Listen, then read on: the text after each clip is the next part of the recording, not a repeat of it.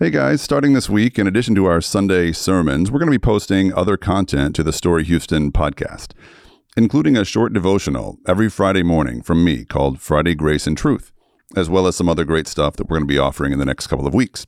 I'm excited to get this started, so thank you in advance for listening. And happy Friday, Story fam, and happy 4th of July weekend. I cannot believe it's already July. But I sure am glad the first half of 2020 is now behind us. That was a rough first half. But now it's halftime, and we're hoping for a second half comeback. It's happened before. Remember that Buffalo Bills and Houston Oilers game back in '93? Or the Kansas City Chiefs and Houston Texans game back in January?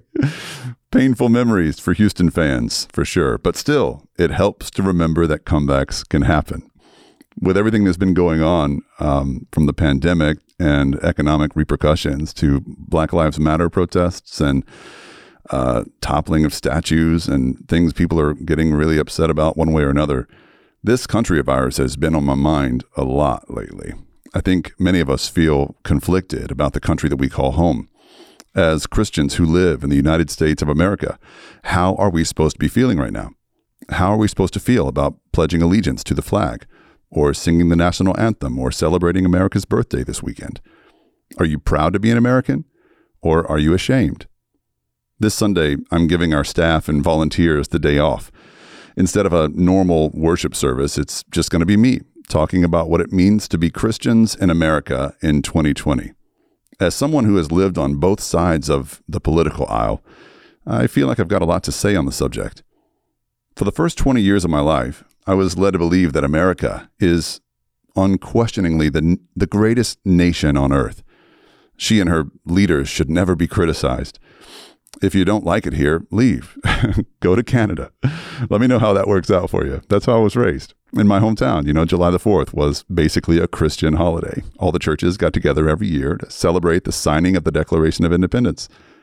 In the church where I grew up, the American flag stood tall just behind the pulpit where the preacher spoke. I remember as a child looking up at the gilded bald eagle atop that flagpole as it overlooked the pastor's shoulder, as if it was censoring what he said. But I was so proud to be an American.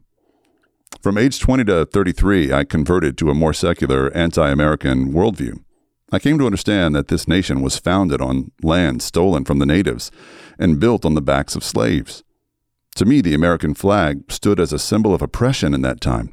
The oppression of marginalized groups like women and people of color, LGBT people, and the list goes on and on.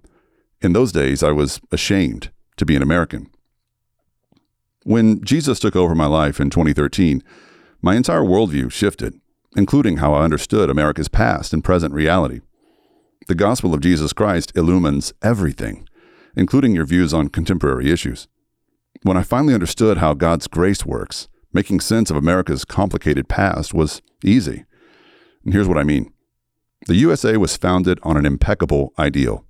We hold these truths to be self-evident, that all men are created equal, that they are endowed by their Creator with certain inalienable rights, that are among them are life, liberty, and the pursuit of happiness. And this is what makes America truly great. The documented assumption that we as a nation believe that all people bear intrinsic dignity and worth, and are entitled to basic human rights, not because their government or their ethnicity or their wealth say so, but simply because we were all created in the image of God. That is a beautiful ideal. In reality, however, we have failed to live up to this ideal again and again. Bear in mind that the man who wrote those beautiful words in the Declaration of Independence was himself an unrepentant slave owner. Thomas Jefferson had some perfect ideas, but his actions fell woefully short. He wasn't alone. In fact, 34 of the 41 signatories of the Declaration of Independence owned slaves. What does this mean? Was America built on a lie? I don't think so. On the contrary, America was founded on a truth so noble that fallen sinners could never attain it. In spite of our sin, God has refused to give up on us. He has refused to give us the punishment that we deserve. Instead, he has allowed this nation to flourish, and by his grace, God continues to show us the way toward a more perfect union. American history is a snapshot of the gospel. The story of this nation is my story and your story. Thomas Jefferson was a walking contradiction for sure, but who isn't? I have lofty ideals about truth, forgiveness, and love, but can I honestly say that I live by those ideals every day or any day? No. On the one hand, I'm proud of what God has done for us in Jesus Christ. On the other hand, I'm ashamed of what a hypocrite that I am. The same can hold true for the nation we celebrate this weekend. Should we be proud to be Americans, or should we feel ashamed? It's not a binary choice.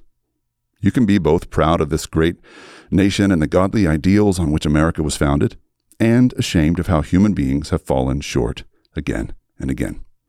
I think what's important, and what's most often missing, is a sense of gratitude for the grace God has shown us. He has not given us what we deserve, thank God. He has not given America what she deserves, thank God. Instead, through Jesus Christ, God has bridged the gap between His greatness and our shame. So yeah, I do hope you'll celebrate America in some way this weekend, but with the proper perspective. Every nation will rise and fall in due time. America is not the kingdom of God. But in the meantime, we can be grateful for the inalienable rights and freedoms afforded to us through no doing of our own by our Creator. And we can all choose to remember that if we all share the same Father, we are all sisters and brothers. So have a great weekend, Story Fam, and may God bless America.